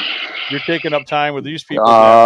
Say that 1,000 times. Yeah. And listen, I don't want to become cynical, but I just want to tell everybody that I shared on a local radio show I was on every year for Halloween, that there's most times I come in and I become the paranormal social worker. And, because we ended up telling them things that they needed to hear, but they were willing to listen to us, not the social workers from downtown. And that's very true. And we've helped. But at the same time, I still give them the benefit of the doubt, and I still ask the standard questions. And that's why I asked you about that, because I'm sure you go through a lot of things, alcohol use, drug abuse, any abuse in the house. How's everybody getting along? I mean, those are just a few of them that we cover. Yeah, the basics. And there's individuals, and thank God you said that you just gave some heavy wisdom, man. That's brilliant and beautiful. You're right. I mean, and there's you have to look at the intentions too, because I've had people that have actually made covenants. There was one individual that made a covenant with the Ouija board to a demon. Oops. And big oops, man, big oops. And she didn't want to tell me about it. Didn't want to tell me about it. So and until I started picking up on it, and I'm thinking, okay. Matter of fact, we were in a session. I said, okay, who's Christopher? I want to know about Christopher. Tell me who Christopher is. What do you mean? I said, I see a second-story house. There's a room on the left. You made a covenant with him. Who is he? Oh, and then so it's almost like, if you're not going to tell me the truth, I mean, it's like, okay, the foundation's already flawed because you're just going to lie the whole time. So, but that's a part of the work and the calling. It's just something that you have to go through and navigate. But you're right. There are people out there that are hurting that will be honest with you, who I had an incubus case where, like you said, a social worker. You're exactly right, bud. This incubus case is like literally you have to put a marriage back together again, because, they haven't been intimate in months. And the entity has actually, here's interesting, another aspect of the incubi, they'll often cause impotence in the male with the purpose of trying to impregnate the female, right? Because it's easier for them to realize, okay, now I know who she's pregnant by. It's very, these guys are rascals. But at that time, once you get that entity out, now it's almost like you have to play the marriage counselor. You have to heal the marriage. You have to, right? You have to help them understand what has happened, why it's happened. A lot of times with the husband, he has depression. He's grieving. He's trying to figure out what the heck happened to his wife. She's trying to figure out what happened to her husband. And you have to kind of switch hats, right? And they'll, it's a very unique calling what we all do here. But but it has to be done. No, we operate, in the same kind of atmosphere there, with the same kind of thing. And again, my heart's been broken a few times being in these situations, because the people just, I go home thinking, damn, I have nothing to complain about after going and, interviewing this family and talking to these people. But hopefully I did some good. And the nice thing is that reward, in the end, when you realize they do take your advice and then they contact you. And I've maintained friendships with folks, and that's the beautiful aspect to this kind of work, folks. I have had more beautiful experiences. Maybe you haven't because of the demonology thing, but still in the long run, I've had more beautiful experiences in the paranormal thing than I have anything that's been nasty or negative. And I've yet to be chased out of anywhere. I'm the idiot that runs in the door. Yeah, me too. Because I'm just like, I'm on the other end of that, right? Like I'm chasing in, not run out. We'd make a great team then, because I have other people in the group like, hey, I'm not going in there, and I'm like, this is why we're here. Yeah, I don't have the gift, so I don't. Whatever, I'm going in. Yeah, Shane's like, it's just a dark room. Yeah. So I have go ahead. I'm sorry. No, I'm listening. So I got a question for Nathaniel. Yep. So when we had talked earlier about, whether somebody's possessed or whether they're actually just, mentally challenged in some way or whatever. So do these entities have any kind of physical effect in our side? Like, do they have an electromagnetic field? Do they have something that an instrument could pick up so you could, get this instrument near a person that was actually demon possessed and have it show up versus somebody that's just schizophrenic and is just crazy?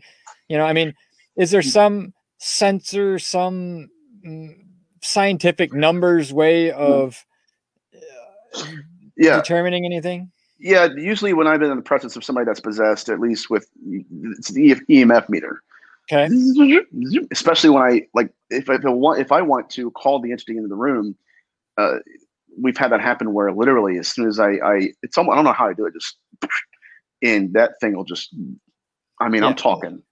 It's whoa, it's crazy. Because I do a lot of stuff with, instruments and data, and, and I do some data logging, et cetera. So there's no, human bias in it, et cetera. It's not just like holding the meter up to somebody, but, if you had a true possession going on and you had sensitive lab equipment in that room, should it not pick up? It would. Something? It would. Okay. It would. It's no different than going into a haunted house. And, not a possession, but an actual haunted house, you'll pick that up. Now, I had an incubus case where the entity was calling the wife. Okay. Like audibly or audibly, like through her phone. Oh, I understand. Calling electronically. Okay. So this was actually a block from where that murder case happened. I couldn't believe it. I didn't know it was that close till I got there. I'm going, dude, that's the house. Huh. It was really strange. But yeah, she was fixing dinner one time and it had called her phone, answer the phone on her side, right? Where answer it. Yeah. Put the phone on speaker and then begin to talk to her. Get over here. Come here. Talk to me. That kind of thing. So they do have that. So basically, chances are high if you have somebody that exhibits the other symptoms, yes, and you get disturbances, etc., you have a much higher chance than if you just have some dude that's telling you, yeah, I hear things and see things. And exactly right. Now, if you want to know more about that kind of work, there's a clinical psychologist named Jerry Marzinski. Okay. You guys may be able to have him on your show sometime, but yeah, he is a monster, and I have so much respect for him. But he had a individual that he was working with who was addicted to cocaine, and he was an upstanding, classy dude who was a business exec and had a beautiful family, good job, well liked in the community, and he just got addicted to cocaine. Next thing you know, he's hearing voices in his head. He's lost his mind, and he's in the mental ward, and he's talking to Jerry Marzinski. Finally, Marzinski has dealt with him 3 or 4 times, and he's like, you know what? I'm going to pick this guy's brain. I forget what his name is. Let's call his name Brian or Jerry. He's like, you know what, Brian is like, look, man, you've been in here off and on, and you'll get clean. You'll go back to your family. You'll heal them and get everything back together. You'll get your old job back even, and you're incredible. You're a great dude. You're an awesome guy to hang around. And then you show up here and you're a completely different person. What's going on? He said, I hear these voices in my head. And he said, whenever I get clean, they stop talking to me. But whenever I do cocaine, they really invade my mind. Because you asked a question, how do we know if it's just voices and everything? This is incredible, man.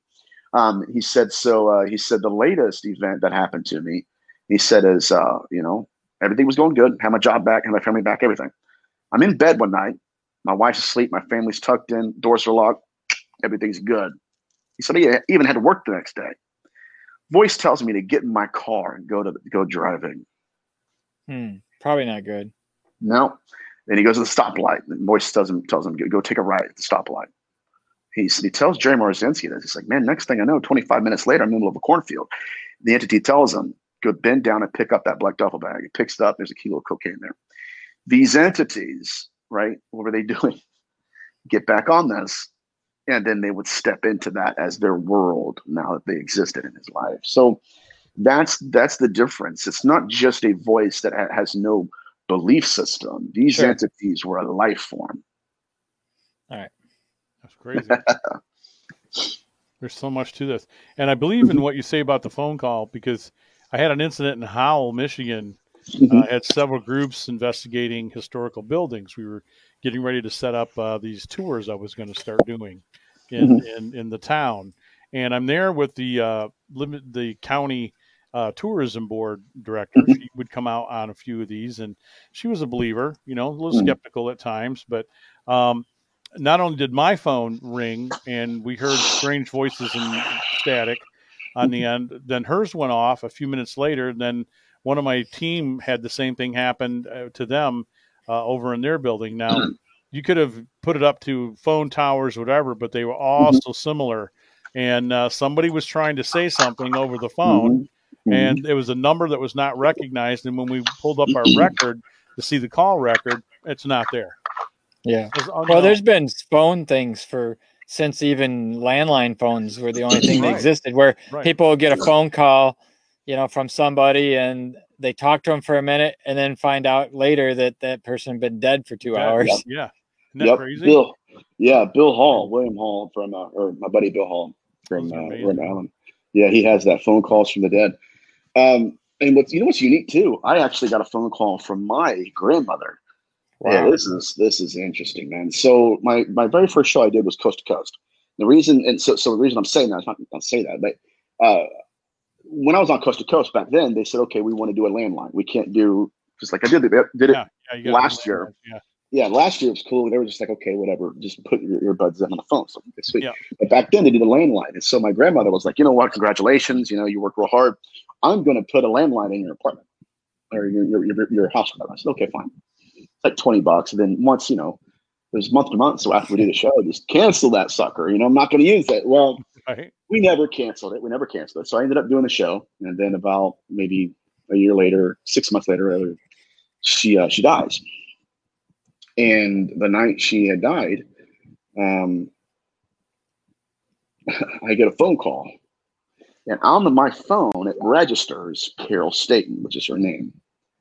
And I'm thinking, why is she, was it her boyfriend that had called me? Like, I don't really know her boyfriend that well. I'm not trying to talk to him right now. Like what's going on? Like, so I'm looking at it, and I sent the voicemail, not realizing that the phone that's calling me is in the other room.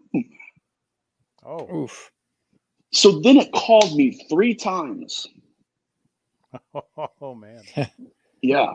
So I'm thinking, like, rationally, I swear to you, I thought, I don't want to talk to whatever, everyone, her boyfriend, whatever. I don't want to talk to him right now. I'm really devastated. So in my mind, I'm like, that's him. I know who it is, blah, blah, blah. And then I got to thinking, that's not him. This is Carol State. So I look at the number, I call it back, and the phone's ringing in there. She called me 3 separate times. Oh man. So that was crazy. I still have, oh man. Anyways, but that stuff happens, Okay, I mean, it's not just a book. I mean, that's legit. So where do you think you're at right now? I mean, what's your current mode of research, and I mean, where are you at this point? I need to study consciousness. I need to understand the role that it plays in the afterlife. Right. Because that's what they're plucking out of people many times. That's number one. Number two, I'm very grieved in my spirit about how that some of our most famous abductees are coming out with doctrine. I know what you're saying. With doctrine, because the moment we're having prophets, to be very blunt with you, I'm not going to be, rude or crude. I'm just going to be very honest. Say what you're going to say, Nathaniel. Yeah, do it. It's one thing to say that we have an apparition. It's one thing to say that we saw something in the abduction. It's one thing to say, that they're doing the childbearing fertility things and all that. It's a whole different story when we have an apparition that most people would trust that's teaching doctrine to the abductee. That's unprecedented in UFO abduction and phenomena. It's unprecedented. Dr. Colin Turner was never taught doctrine. They were told things. Oh, this is, we're from Pleiades. They were never set down and began. Okay, here's one. This is who God is. By the way, the moment I heard that, my mind went back to something. Those who should live die. Those who should die live. It's a currency of consciousness. Now, I know that right now you're trying to think, okay, what was that fit? It fits in because the moment they teach about doctrine, they've taken the conversation out of the hands of science and placed it into the hands of a scholar of the ancient Near East. Because when someone says, hey, listen, I'm an authority figure and I'm an apparition. And by the way, Amen Ra's God.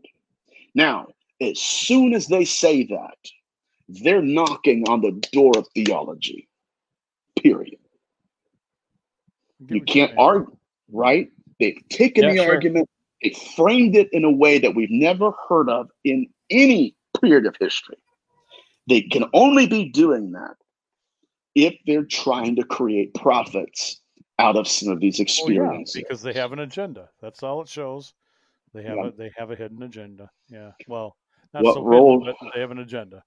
Right. What role do you want me to play? Yeah. Okay. Yeah. I'll play that. God, it's terrifying. Well, we're capable of it too. So why shouldn't another entity? Oh, man, you're exactly right. It's probably a universal thing. There's dark and light, and good and bad. Yeah. Let's just say it. I think the infallibility of that process exists probably with anything that's existing in whatever universe it exists in. Does that make sense? Yeah. Even when you get the insects. I was trying to put it in a capsule. That's all I could say. That's all I could say about it. You're right. The teaching doctrine has transcended any microcosm we know of. Oh, sure. And it's dangerous. Yeah. I think it's very dangerous. Yeah. Might as well abduct somebody and say, thus saith the Lord, and put them back in there. And now what we have are people that are, right? You feel me? Yeah. Now what we have right now are people who are preaching the validity of their experience as if the truth is defined by the apparition. No, you can have the experience be real, but the message be a lie. The message is not the miracle. Right. The message is not defined by the miracle. So I don't care how many people took pictures of the apparition, filmed it on their cell phones. I don't care. That can all be true. And what they're telling you is a lie. So what they're doing is tempting us. Oh, I get what you're saying. I'm getting passionate, man. I'm getting passionate. All right, so That's what it's all about. No, you keep doing you, man. That's what it's about. That's what it's about. Good. Tell everybody, I know that you've got 2 books out, right? A Moment Called Man and The Skin That Crawls. Yes, sir. Moment Called Man is on Amazon. It's getting good reviews. Awesome. And I wrote it because I lost a friend to cocaine. Yeah, cocaine addiction. He was an empath, and so I wrote this book to help people understand that they don't have to medicate the gift they're called to manifest. My second book is The Skin That Crawls, and it's out for format now. It should have been out already, but I don't know what they're doing. So as soon as I get that, I'm going to read it, put that baby out on Amazon, which I had to hold it back for a little bit because I had to add more research to it. And I wanted it to be a complete unit and not just bits and pieces of my work. So you can pre-order it by going to my Instagram and my bio. Just pre-order it there. It's real simple. And I'll give you guys an autographed copy, whoever orders it. But those are my 2 books. My website's njgillis.com. My social media, I'm on Instagram and Facebook as the Nathaniel J. Gillis. Yeah, I'll send you a friend request here in a little bit. Definitely, man. I'd love that. Yeah, for sure. We'd like you to be a friend of the program and sure. personally as well. And as I tell everybody, you're welcome to come back anytime. And because there's more to discuss. We only touched. Right. I still got a whole section of things here we didn't get to, but that's how it runs with the show. I mean, I'd love to spend 7 hours because if you and I were sitting 1-to-1, man, it'd be all night. Oh man, drinking and having a good time, Oh God, that's an organic friendship right there, man. That's how it should be. I've been on some shows where it was just like I'm stuck in the mud, I can't do anything, and I don't do those shows anymore. Yeah, good. I know that for a fact. No, there's no scripting here, and there's no box. That's what I told Michelle, and that's what I tell the folks that listen. It's like, we keep it. There's some humor and there's some fun. We keep it loose because the best way to share information is talk to, like we're sitting with each other at the bar. We share what we want to share, get the message out, but keep doing the work you're doing and getting the message out and helping folks, man. That's important in this. And whether or not, other people believe what you do or Shane does or I does is beside the point. We believe in what we're doing and we know we're doing good. And that's my message there. So I'd love to have you back at your convenience. Sure. You have my contact information. Well, I'll make sure that you get it. I'll make sure I send it to you. Okay. And we'd love to have you on here. And as I invite anybody, if you ever want to come on as a co-host with me and Shane or any of the other guys to do a show, just say, hey, man, I'd love to sit in tonight. What are you guys doing? We usually do them Monday nights, and I'm happy to have you on board. Man, I would love that. I'd love that. Maybe one day soon. I'll let you know. Sounds good. I've never hosted a show in my life, and people are like, "Well, are you ever going to do a podcast?" I'm like, "No, I can't, man." And there's a difference. Like, I have nothing but respect for people that do podcasts. I don't know if I could. It takes too much time, and I don't know. But I would love to. You got the information and the personality. I think you'd do it. Yeah. You better tell your people it's going to be a 7-hour episode. Oh man, yeah, I know, right? Dude, I'm the same way. I'm the same way. Shane will tell you I love to talk. I love to talk. You're like, we've only been going for an hour. Like, 8.5. You're like, wait a minute. Right. Yeah. It's like, oh God, I got to get the kids off to school. What's happening? Well, thanks for being on the Smp Paranormal program. Yeah, thanks. It's been great. Thank you. And thank you. Shane, awesome. Thanks for being here as well. Hey, no problem. I want to remind everybody. Well, Shane, tell everybody where they can catch your podcasts and what you're doing. Yeah, Studio 6 Paranormal. You can find it on Facebook. They're doing some pretty good stuff. We got quite a few different people on, and we talked about some data. We talked about all kinds of stuff. So, Studio 6 Paranormal. I'm checking my invite list to be on that program. I don't quite see. Yeah, we'll put you on there, Holroyd. Yeah, I know. It's not necessary. Let me tell everybody, and Nathaniel, you too, where you can listen to this program once it's done, edited, and put up. You can come to my network, which is the Michigan69podcast.com. That's our network. We have a player on the front page. All people have to do is scroll past the Henderson Castle and me and Bob, and there's a player, and you can pick whatever show you want to listen to that we produce and put up on the network at your leisure. This show will be up there with one of them. This will also be over at Unrestricted Paranormal on redcircle.com, which is our podcasting host network, if you will. We also transfer this stuff over to Facebook on Live Radio 1 and several of our Facebook pages. We really whore Facebook out. We really do. That's all I'm going to say about Facebook. I still have it because it's a great tool to use. Okay, that's all I'm going to say. Nothing. I said it. There it is. But you can find us over there. And, of course, Sunday nights, you're going to be able to listen to Nathaniel on this program next Sunday night, okay, 9 p.m. Eastern Standard Time. So if there's any part of this that you missed or you'd just like to hear all of our beautiful voices again, it's on unrestrictedradio.com. Download the app. It is free, and you can listen to metal and rock and punk, and it's all there. It's independent bands from across the world, as well as some local stuff, and, of course, this program. And then on Saturdays, I would like to invite you folks, as I always do, to come listen to me on the Big Dog Show, which is on at 7 p.m. On Saturdays. And that's a show where Shane knows all about this, where it's okay to be a man and love boobs and beer and women and love America and life. And you love everybody for who they are and what they are. We don't like hate on the program. We just talk and have a good time, man. And as always, I talk about the insane train.